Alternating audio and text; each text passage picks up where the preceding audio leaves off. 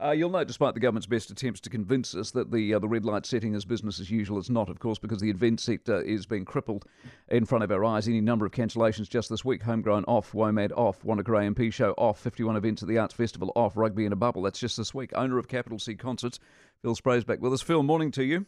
Good morning, Mike. The government will say, hey, listen, we've got a special scheme. You fill in a form and you collect some money. Does that solve your problem?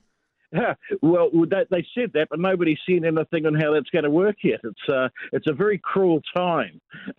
What would you do? I mean, what else did you expect the government to do? We're standing by allegedly for Omicron. We haven't got enough boosters out there. We don't want the thing to spread uncontrollably and overwhelm our health system, or so they say. So what would you do?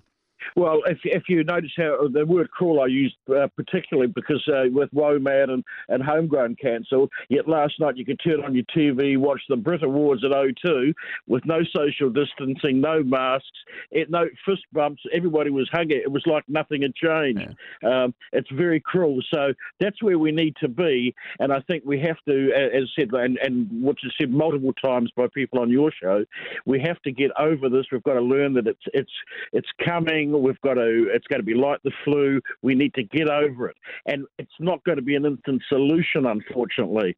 In fact, some people in the industry, because of the time lags, the fact there's going to be priority to touring Northern Hemisphere, by the time, even if everything goes well here, it will be 2025 before any sort of touring normality with inbound shows is going to happen here. Wow. So effectively, it means that a generation of people that are in their teens and 20s, a whole generation will have lost the experience of going to regular live music and the performing arts in New Zealand. 225, it's incredible. See, here's the thing that concerns me, Phil. When I ask your Hipkins and Littles, they don't have a clue how to get out of this. I said, what's the criteria to move us out of red? They don't know because they haven't even thought of it.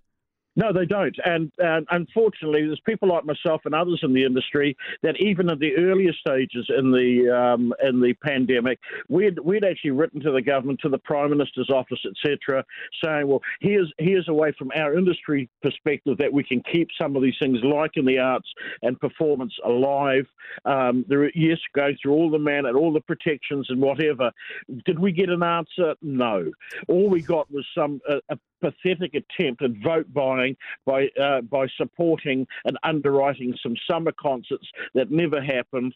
Yeah. It was just sad. It was a stitch up is what it was, Phil. Good to have you on the program as always. Phil Spray, owner of Capital C Concerts.